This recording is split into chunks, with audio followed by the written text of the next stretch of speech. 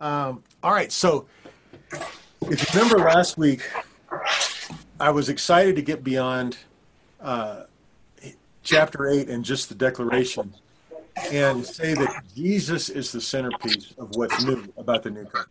And that is still absolutely and utterly true. Um, so now I want to jump up to 10, and I want to just walk you through what we're going to encounter as we move into the next few chapters. Up to this point, there's been contrast about covenants. There's been contrast about how God spoke to us. Jesus has been established as the centerpiece of this. He is obviously the mediator of a new covenant, a better covenant. But all of that is academic study in a way until we get to the point where we realize that more significant in a way, I think I could say it, more significant is the change than the change between covenants is the change in us, because we are the product of the new covenant. And that's what I want you to understand here today. So we're going to walk through, I'm going to work through in N.T. Wright's New Testament because I like the way it goes. And so I'm just going to read a few verses for you. If you've got your Bible, you can pull it out. We'll go through it. But 10:1 says this, and this is N.T. Wright's The Kingdom New Testament. The law, you see, possesses a shadow of the good things that are coming, not the actual form of the things themselves. All right, now what does that mean? That the law was unable, and I want you to think about this word, the law was unable to embody the good things that it spoke of. Paul goes on and says, so was the law that which is good made evil? God forbid. It was the righteousness of God. It revealed the thing. It built the society of Israel. And this is the beautiful thing about the new covenant. And this is one of the good learning experiences I've had digging into this stuff. The law went from external to us on the outside, influencing us out there, to being internal, put in our hearts and in our minds. Now, that is a huge significance because think about this. What he's saying here is that the law was only a shadow of what the good thing was that it was and that it represented. And that's why I chose the word tonight that I want us to think about, that the law couldn't embody the righteousness that it was talking about. But here's the good news. It has now. The first embodiment of the law and the good things of the law was who? Jesus. He fulfilled the law. He walked that law out. He was the first one to have that law in his heart. That's why he never despaired. That's why he despised the shame of the cross. That's why he never, while fully being touched by the feeling of our infirmities and fully, totally being impacted by how we feel, by our darkness, by our confusion, he never bailed on it. He never gave up. He never joined in humanity's chorus to reject God, to call God a failure. All right? And so he embodied the law. But think about the first thing that's said about the new covenant. It's that I will put my laws in your heart and write them in your mind. So who else now, as a result of the new covenant, embodies the good things of the law, the good things that the law foreshadowed? Ronnie does. He raised his hand. You do. I do. Jason does. This is super significant, guys. Let me walk through this a little bit with you. Okay? Jesus embodied the law. He brought to earth and he brought to this merger, this blend of divinity, the Godhead, and humanity.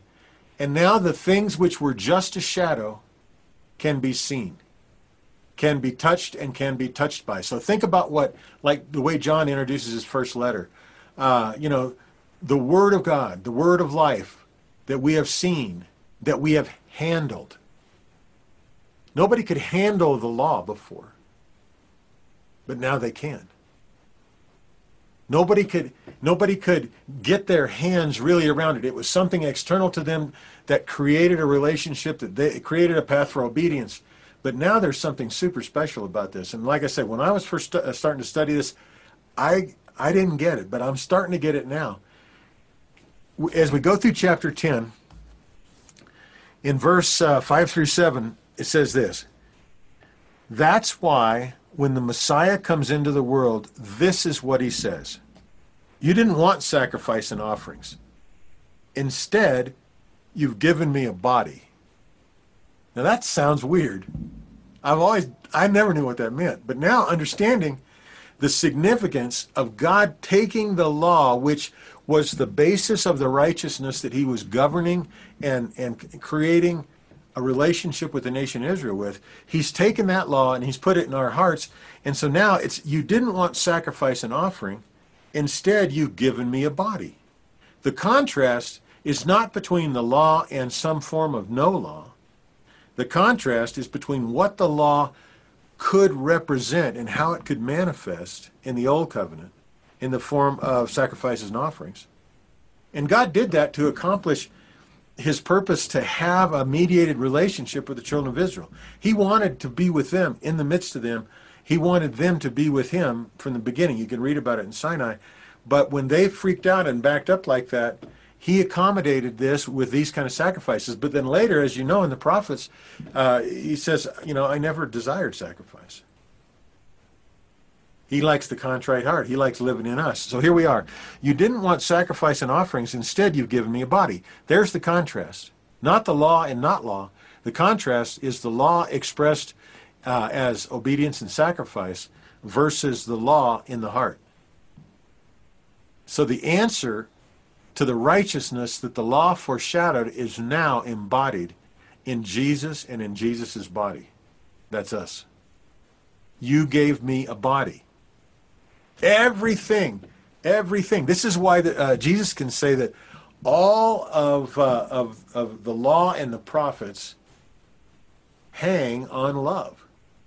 Because love is this embodiment in us of the law. And of these things of love, there is no law against that. Because it's the fulfillment, it's the embodiment of it. Let me keep reading. You didn't want sacrifice and offerings. Instead, you've given me a body. You didn't like burnt offerings and sin offerings. Then I said, this is Jesus, the Messiah saying, look, here I am. This is what it says about me in the scroll of the book. I've come, O God, to do your will.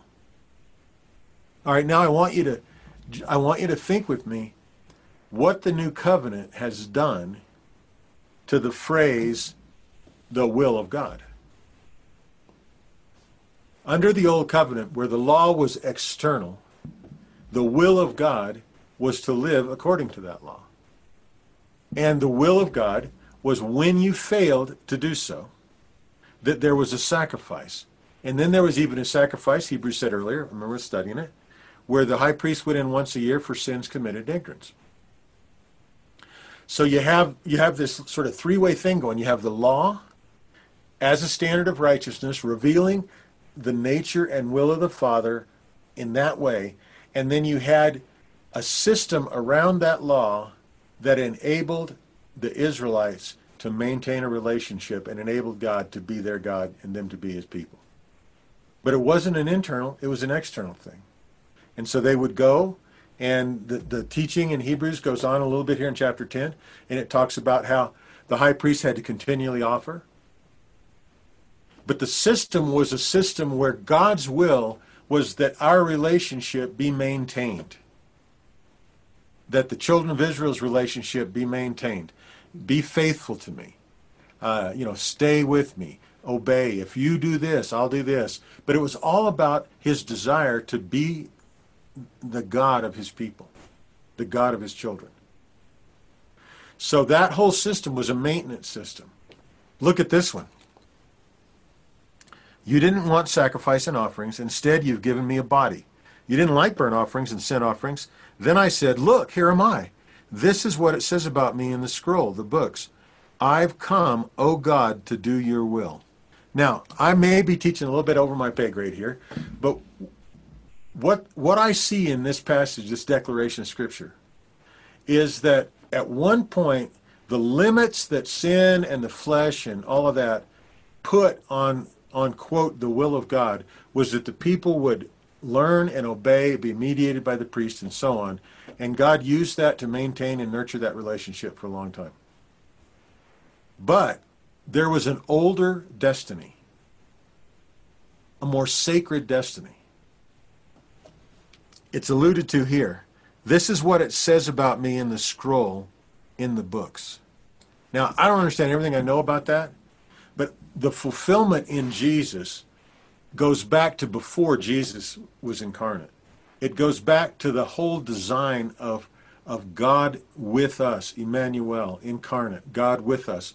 And so what he now says is, I've come, O God, to do your will. So think about the will of God as it was primarily manifest in the Old Covenant, being a will that started out here and aimed people back towards God. Does that make sense? So God's will was that they obeyed. God's will was that they when they messed up, they brought the proper sacrifice, they walked away, and were affirmed in their relationship with God. The will of God, though, was never designed to just be that. The will of God is aimed the other direction. It always has been. Israel was called to be a kingdom of priests. It was called to be the source for evangelizing the world. It was called to be the source for bringing that back. It never materialized that way because this system had to be accommodated that the will was aimed inward, to keep pulling the Israelites into relationship with God, to keep pulling them close. And God used all kinds of things, prophets and kings and other stuff. This will is the will to go out. Behold, I have come to do your will. You can't say that is fully defined by an interpretation that says Jesus came just to do what the Father, do the will and stay clean, stay straight. No, Jesus came to reveal the Father out here. And so think about it. Let's keep going a little bit. When he says earlier, you didn't want and you didn't like sacrifices, offerings, burnt offerings, and sin offerings, all of which are offered in accordance with the law. Then he says, look, I've come to do your will. He takes the first away so he can establish the second. And we're talking about the doing of God's will. And it's by that will that we have been sanctified through the offering of the body of Jesus the Messiah once for all. All right. I don't know if I'm getting this across. I'm excited about it, though, so I'll keep trying. We were made, Adam and Eve were made in the first place, and they were commissioned, be fruitful, multiply, fill the earth, have dominion. And that outward commission was cut short. It wasn't cut off. It was just diminished by the fact that they turned away from the Lord. So then the energy of God had to be spent back inside this way. The children of Israel later were delivered. They were delivered from slavery so that they could possess a land. But what happened was they backed away from that because of who they thought they were and who they didn't recognize who they were. They backed away from that, and then the nation had to be, and the culture had to be, and the laws and the temple and the sacrifices all had to be so they could be drawn back in to God. And so now the new covenant has come and been fulfilled in the one who represents both man and God, so that the will of God can now once again be embodied in us, turn and face outward, because there is no inward need. You see what I'm saying? We are in. We are already in. And we'll see that in just a moment. We are already in. So now you and I have to come to grips with the fact of this verse that I just read. This is in Hebrews 10:10. And it's by that will, the will of God, the will that Jesus came to do, the will that was written about him and honestly about us in the scroll, in the book, it's by that will that we have been sanctified through the offering of the body of Jesus the Messiah once for all. So now where we're at in the study in Hebrews 10 is we've got the writer of Hebrews comparing covenants, comparing Jesus, establishing a better thing than angels, establishing a better thing, a higher priesthood, then this criteria. But all of it is about the fact that you and I are in. We're not working to get in. We're not trying to understand the will of the Lord to get in. As a matter of fact, what this amazing verse says is that it is by the very will of the Lord that we have been sanctified, perfected, once for all, forever. The challenge of being a believer in the new covenant is believing that by God's will as the cause, and Christ doing God's will as the effect, you and I don't have to be managed back in anymore. We are in. We are in.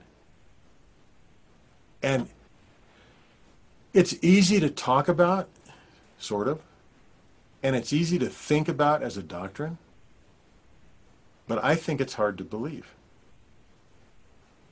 Because we still manifest and still have a whole world around us accusing us and suggesting that we are out. And that the main thrust of the work that Jesus did is to get us in. But that's not true. To get us in, draw us in, keep us in, perfect us forever. That's why this is so critical to understand it. It's a once forever. It's already been done. And now our job is to live it out, live from it. Live from it. So now we don't go to God to be accepted back in. And let me show you the significance of that.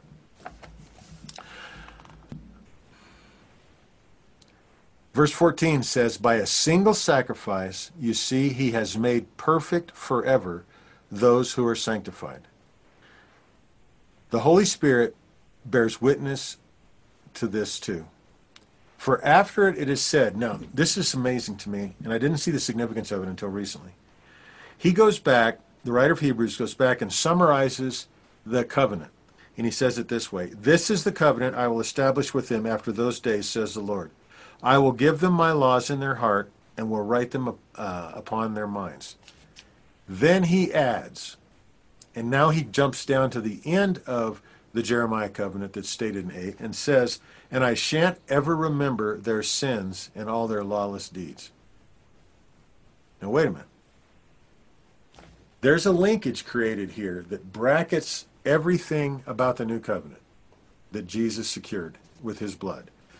One of them is, I will give them my laws in their heart and I will write them upon their minds. And then the other end of that bracket is, I won't remember their sins or their lawless deeds.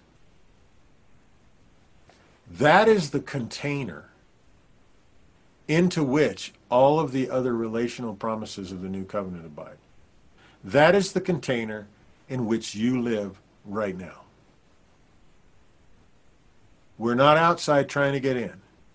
We're inside being nurtured to believe so that the will can be done through us.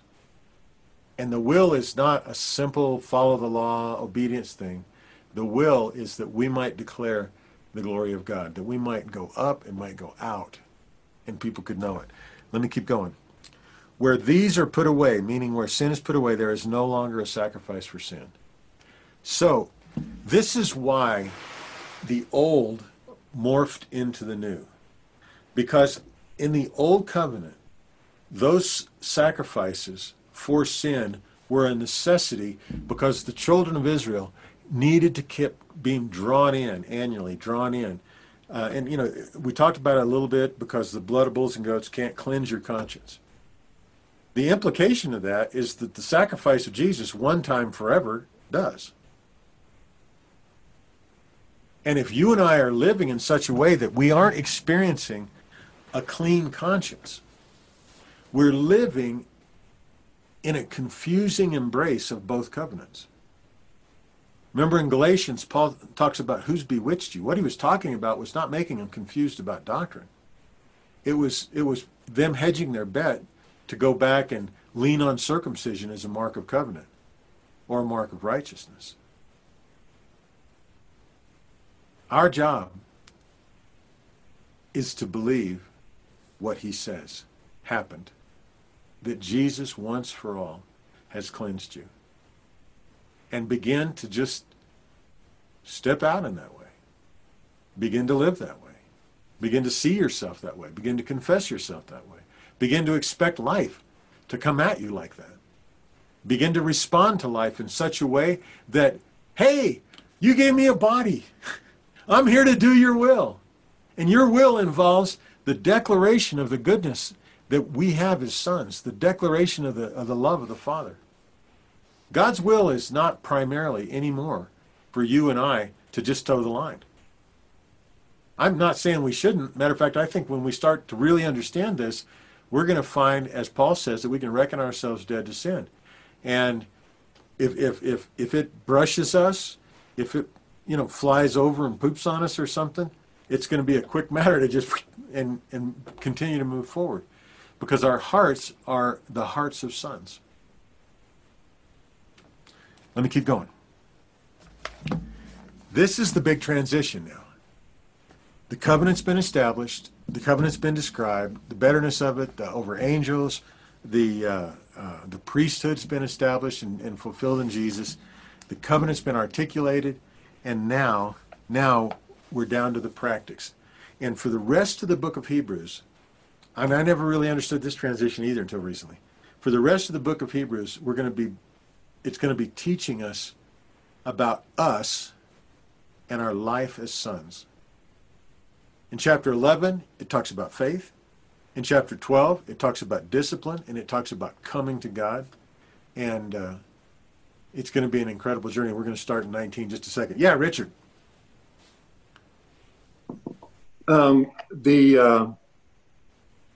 If I'm understanding correctly, the sacrifices were meant to keep the children of Israel close to as a people, correct? I think so. And also to help them be confident that God was their God and that they were in right standing with him. God was using the sacrifices as a hook to keep them where within the body. And so now what's changed is the relationship. This relationship that we have, God, is the thing that keeps us. We may not understand everything, but we know because of that relationship. Yes, and also because if you remember, one of the contrasts that I talked about a couple weeks ago was that there was a worship that was external, and then there's a worship now that's internal. There's an adoration inside.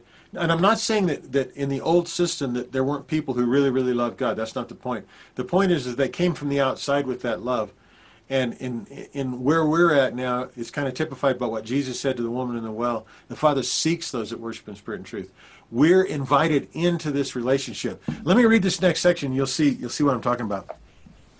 Verse 19 says, as a result of all this, so then, my brothers and sisters, we have boldness to go into the sanctuary through the blood of Jesus.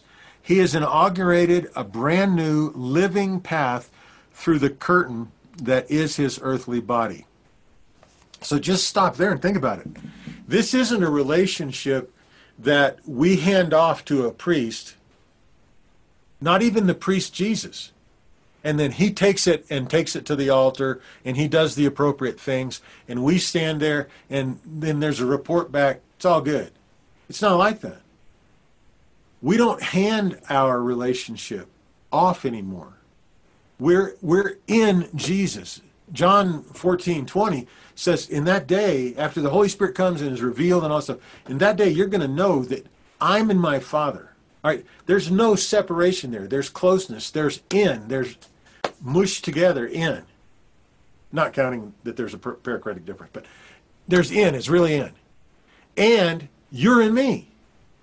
That means that as close as he is with his Father, we are with the Father, because we're in him. And he is in us. And so all that the Father wants to do, he does in Jesus. That's why Jesus say, when you see me, you see the Father. We got to get this. We don't have a distance to bridge anymore. And every time we live as if we've got to do something to get closer, we are wasting our energy in the wrong direction, and we're deceiving ourselves. And in a sense, and I'm not talking in a sinful sense, I don't think, but in a sense, we're denying the finished nature of what God did. Because keep in mind, when we go way back here in the chapter, N.T. Wright translates verse 10 this way, and it's by that will, whose will? Not mine, not yours. The active will that causes us to be sanctified through the offering of the body of Jesus the Messiah once for all is God's will. You're a son not by your choice, not by happenstance of a lucky birth, but because God willed it from before the foundation of the world. I understand how like Reform guys would see in this the makings of like a predestination or an election. I just happen to think that it's not individualistic like that. I think the individual is Jesus, and that we, as Paul says in Ephesians, are all predestined to the adoption of sons, to be conformed to the image of him.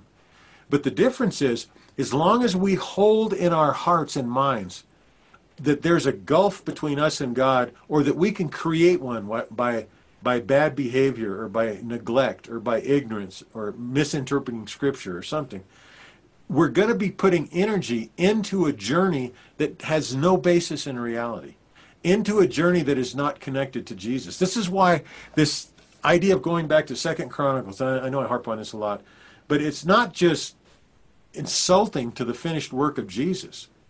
It is distracting in the greatest possible way to the truth of who we are. The reason that there's not more authority being released on the earth is because we don't know who we are. It's not because we don't think God has authority. We know he made the place. We know Jesus is the King of Kings.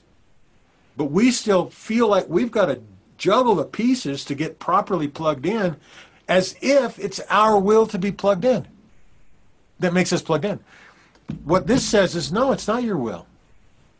It's Jesus' will. And he had humanity wrapped up in him, and he had divinity wrapped up in him. And so, yes, Richard, it is the relationship, but it is the relationship. That's what I know we've got to get this somehow.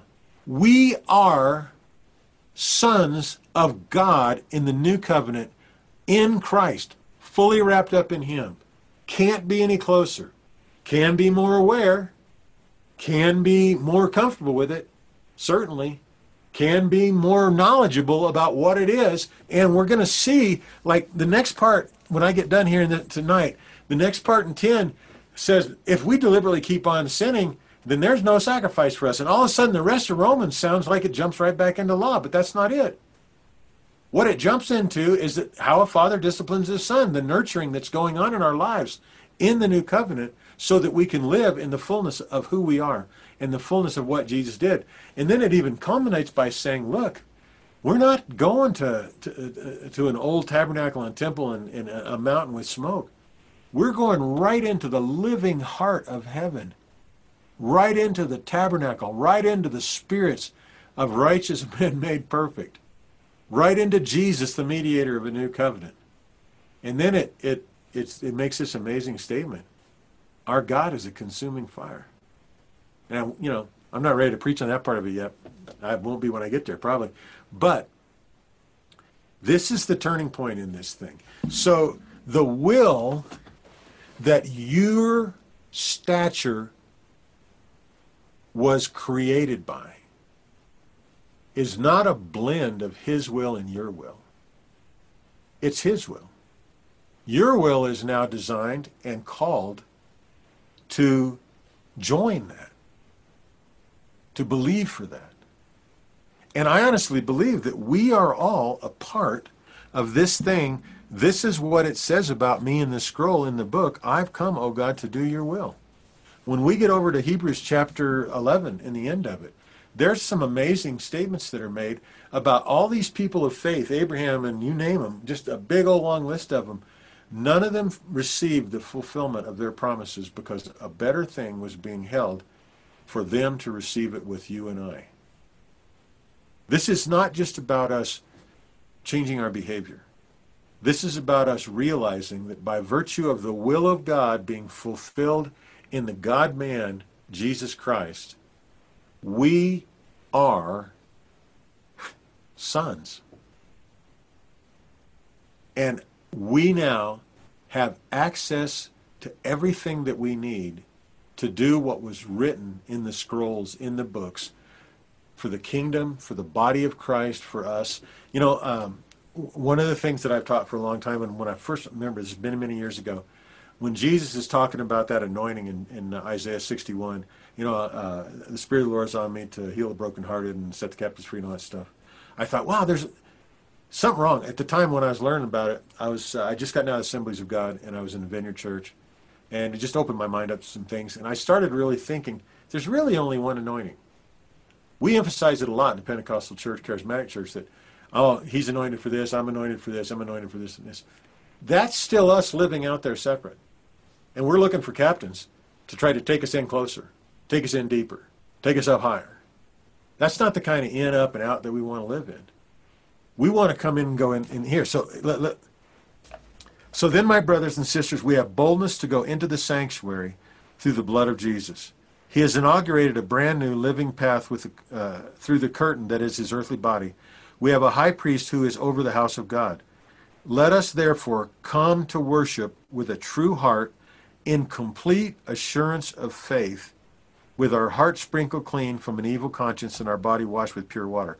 Let me ask you a question, and I'm not doing this to elicit any kind of condemnation or self-condemnation or anything.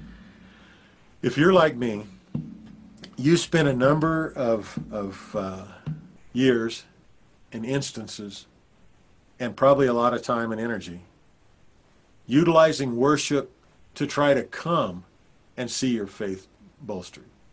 Come and see your confidence renewed. What this is calling for is come to worship in full assurance of faith. Faith in what? In the fact that his will has made you a son. I don't know how we're going to know when this knowledge begins to manifest in us. I don't know. But I know that I know that we will. I know that we will be standing on the cusp of it. And I don't think any of us individually have a need to manifest everything that's out there. That's why I think there's a beauty in fellowship. There's a beauty in the body. But we have a position on the foundation and from the foundation of the will of God as expressed through Jesus and as successfully accomplished and turned in by his blood to the fully forgiven, mercy met, knowing God, law in our hearts, righteousness in our hearts and in our minds, and identity stamped across us.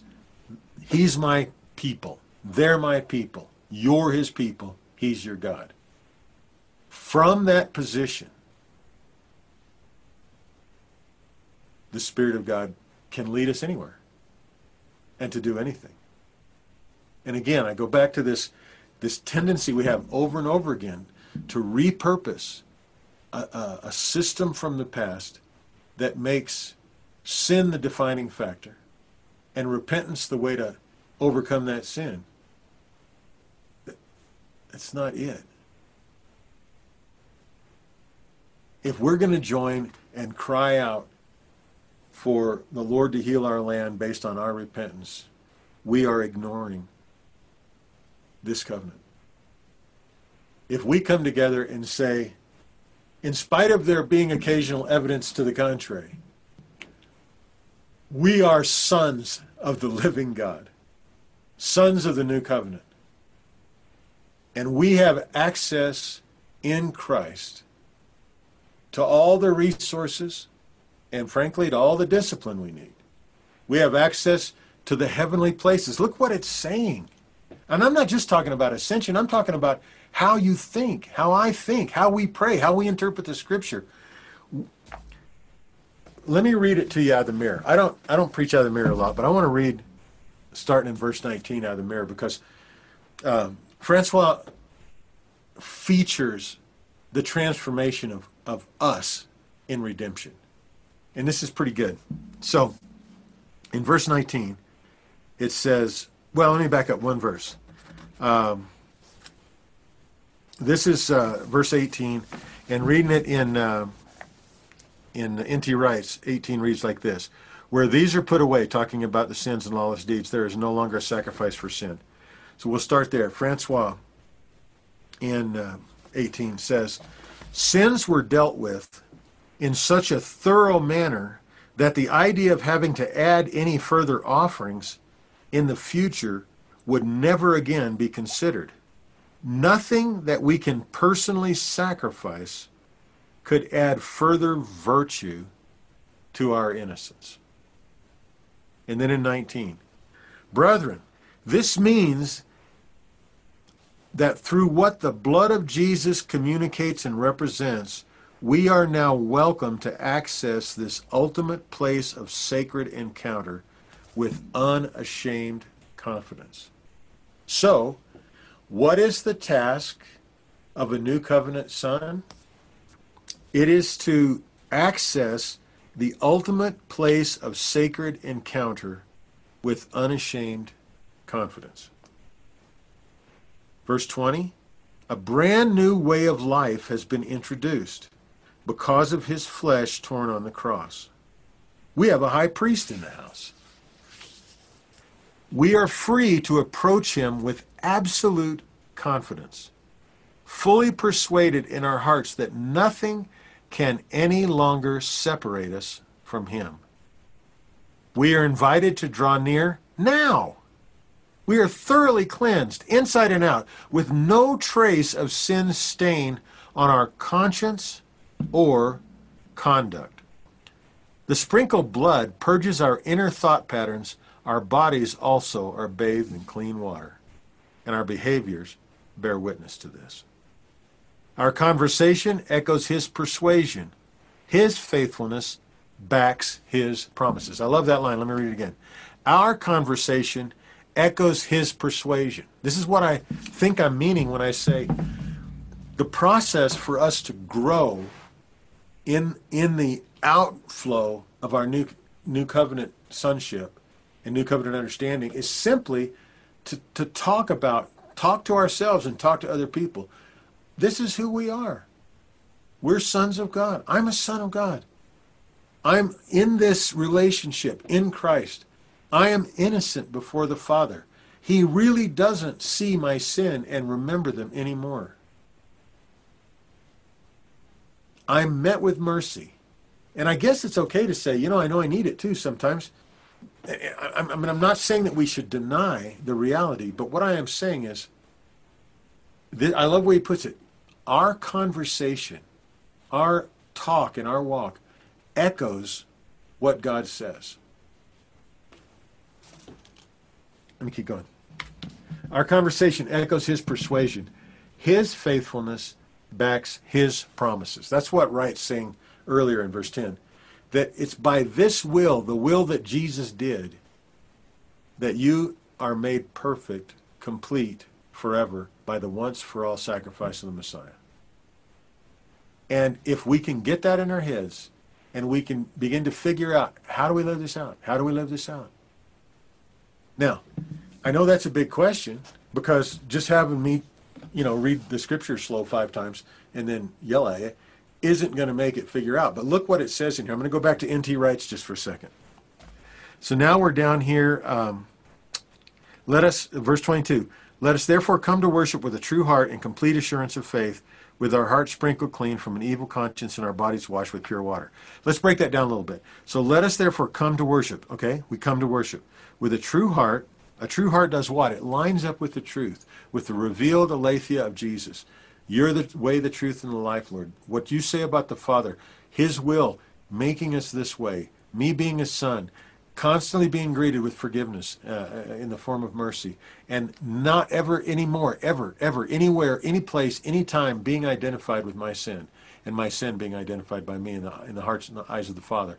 That's one of the things that we have to start talking and thinking. Let us therefore come to worship with a true heart and complete assurance of faith. How do we get a complete assurance of faith? You know, that's been the question of the healing community for a long time. That's been the question of the word of faith for a long time. How do we do that? I think we do it by interfacing and interacting with God, coming through the veil, which is Jesus' body, accessing him through ascension, accessing him through prayer, accessing him through prophecy, accessing him through the fellowship and encouraging and laying hands on one another. Look what it says as we go on. With our hearts sprinkled clean from an evil conscience and our body washed with pure water, let us hold on tightly to our confession of hope. I don't exactly know how to put our confession of hope into words, but it involves the fact that we are already in union with Father. It involves the fact that Jesus has sufficiently offered his sacrifice, that sin is no longer the relational or culturally defining issue in any of our lives. Remember at the end of 9 it says Jesus is coming back, and when he does, it won't have any reference to sin. That's the view of sin in heaven now. And I know it's hard to believe, and I think that's what this is talking about. You mean God doesn't look down and see all the sin in the world? No. He looks down, if he's even looking down. If he's not here, you know, he might look down 10 feet or something. He's here. He's with us. Where do we go from his presence? And he's not sitting in judgment of sin. To do so would be to sit in judgment of his Son, who's seated right next to him, waiting until his enemies are put under his feet. What he's doing is he's wooing and calling, and he's watching his Spirit, and he is his Spirit, taking everything that the Father gave to Jesus and desiring to give it and manifest it in us. That's who we are. It's bigger. It's bigger than just, I don't have to say I'm sorry if I sin. It's a shift in mindset that the Holy Spirit is acting out the will of the Father to make happen in our lives. And honestly, it takes all of the distraction of heaven and all of the religiousness of church to keep holding sin in front of us as if it were the main issue. But it is not. Jesus is the main issue. And we are in him, and he is in us. So then here is our ministry counsel. Let us hold on tightly to our confession of hope without being diverted. Fretting over sin is a diversion. Creating mass movements of sin-focused repentance is a diversion. We're not to be diverted. The one who announced the message to us is trustworthy. What? This is super important. Again, using the return thing in 2 Chronicles 7:14 as an example, the trustworthiness of God in that kind of thinking puts him at a distance, trustworthy that if we repent enough of the right things, he'll respond. That's not what this is talking about. This is talking about that will that Jesus came to do, that was written in the scrolls, in the books. That God is trustworthy.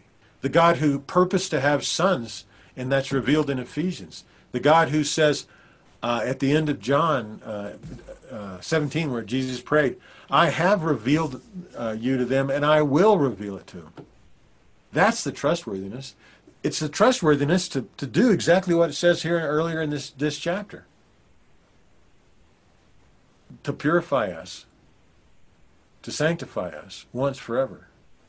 He's trustworthy to do that. It's his will. He's acting on his own will to make you a full-fledged, functional, absolutely confident, fully faith-assured, loved by Papa Christian. It's happening. It is happening. It's happening in our lives. It's happening around the world. The one who announced the message to us is trustworthy. Let us as well, so now here's ministry. Let us as well stir up one another's minds to energetic effort in love and good works. We mustn't do what some people have gotten into the habit of doing, neglecting to meet together. Instead, we must encourage one another, and all the more as you can see the great day coming closer. I think the New American Standard says to provoke one another to love and good deeds.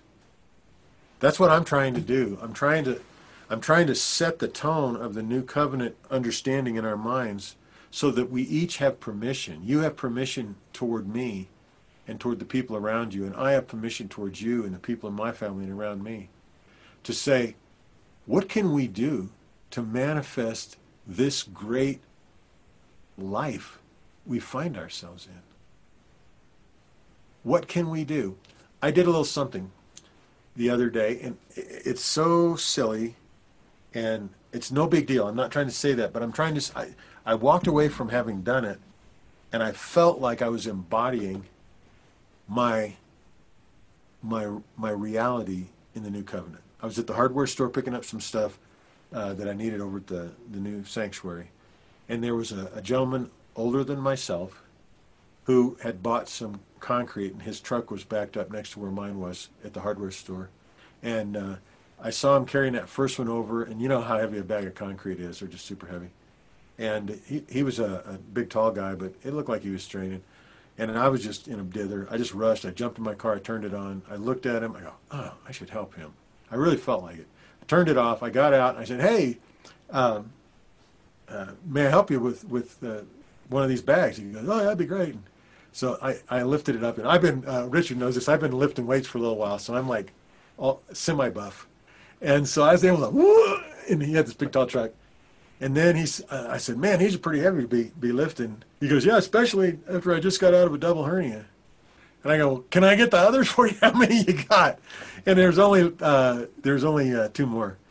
So I loaded them, and we talked as I was doing that. I kind of grunted, and he talked. And it was really simple. He goes, thanks a lot. I go, hey, it's okay. Now, no Jesus talk, no none of that. I just helped this dude get his cement in the back of his truck at the prompting of the Spirit of God. Got in my car. I drove away, and honest to goodness, I felt like $1 million. I felt like I had acted like a son of the new covenant.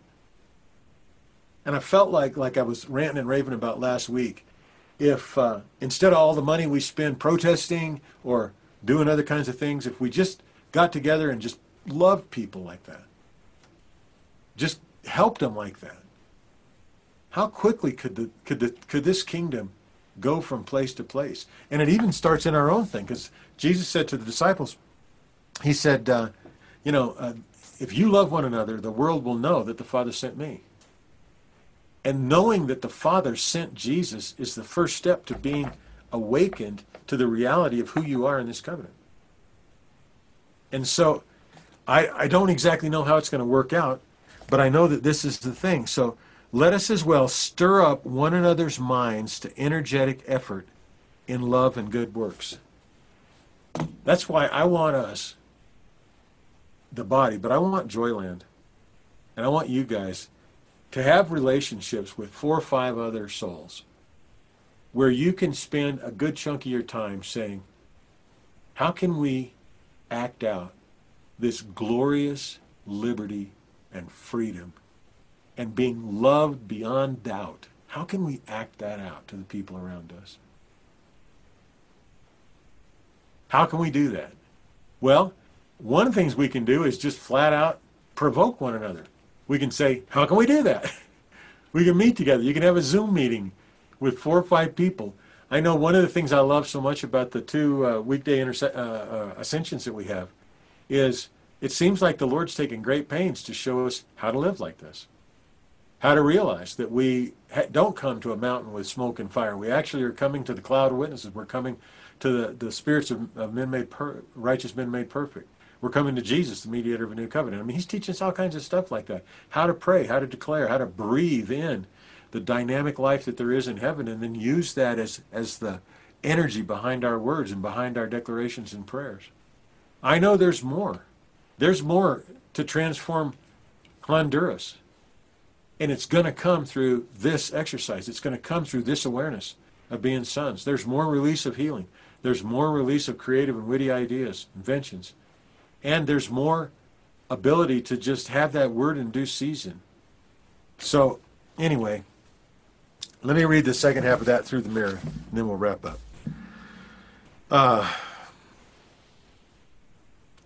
Let us also think of creative ways by which we can influence one another to find inspired expression in doing things that benefit others. Good actions give voice and volume to the love of God. In the light, well, let me read that again because that's really well put. Let us also think of creative ways by which we can influence one another to find inspired expression in doing things that benefit others. Good actions give voice and volume to the love of God. Let me tell you what that doesn't say.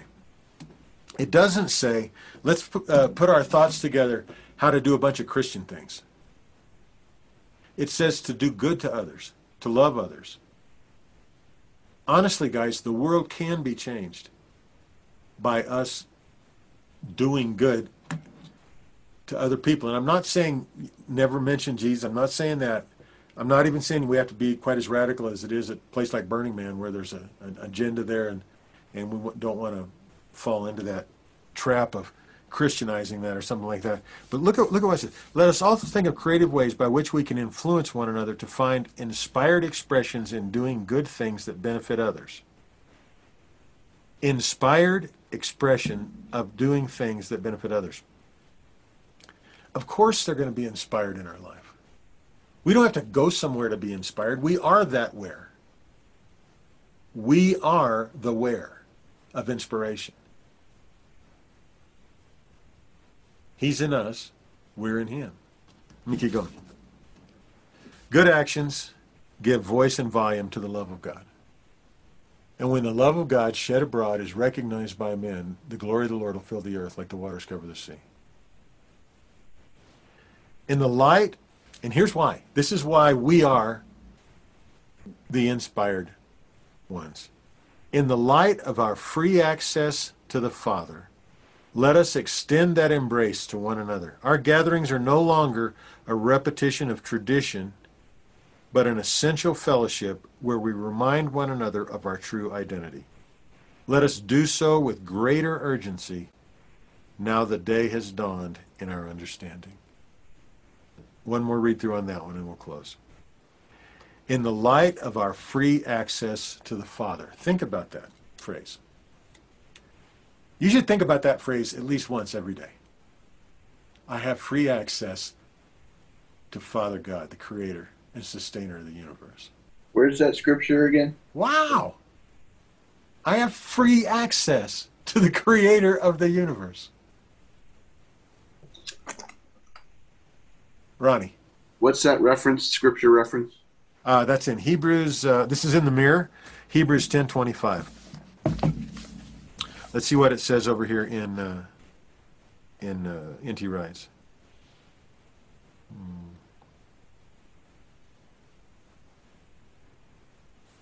He just jumped straight to the neglecting.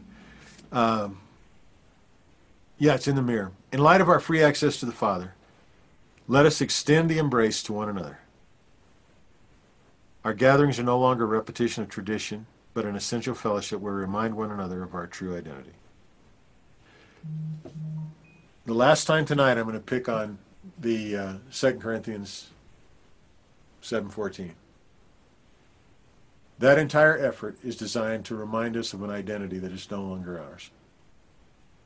A people who constantly accumulate sin create distance that creates distance between us and God, and it can only be bridged by our repentance. I want us to study about what true repentance is, and I want us to get dang good at it.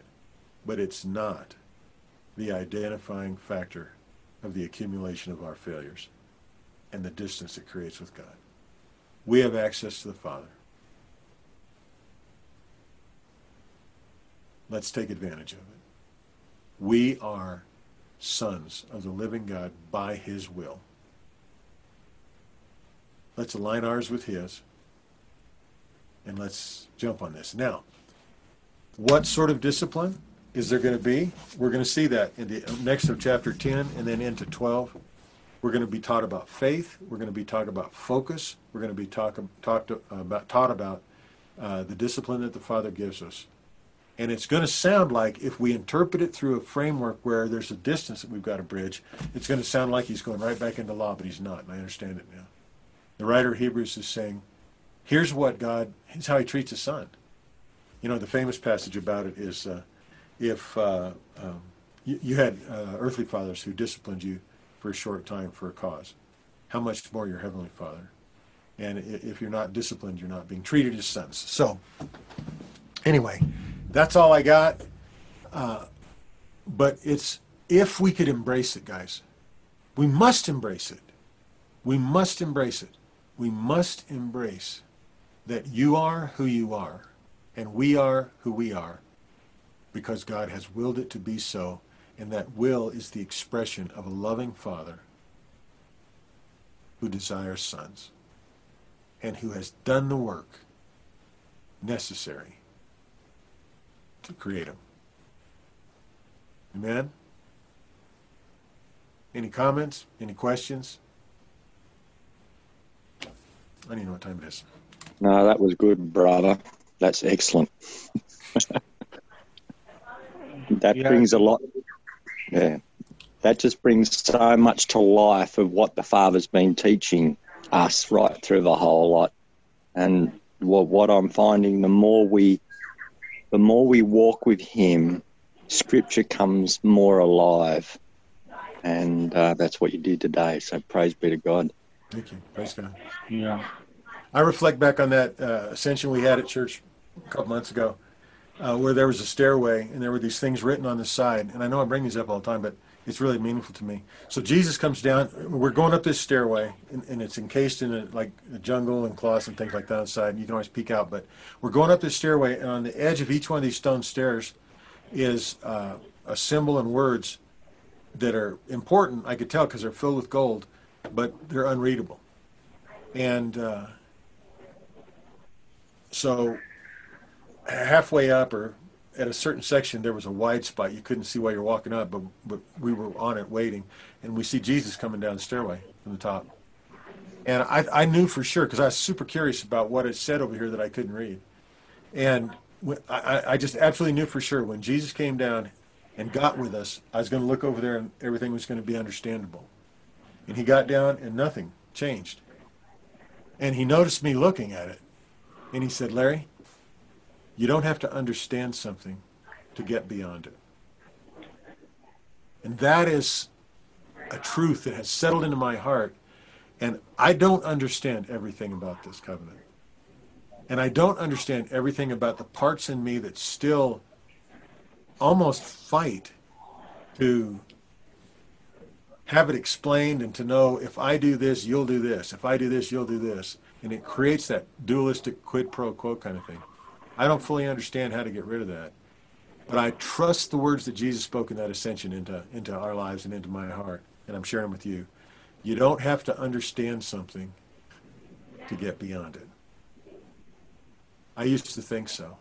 And it was a lie from the enemy, because if I have to thoroughly understand everything that I need to get beyond, that means I have to spend an awful lot of my attention looking at the things that I'm not supposed to be. And I think this is the ticket. Look at the things that we are supposed to be. Make sense? Cool.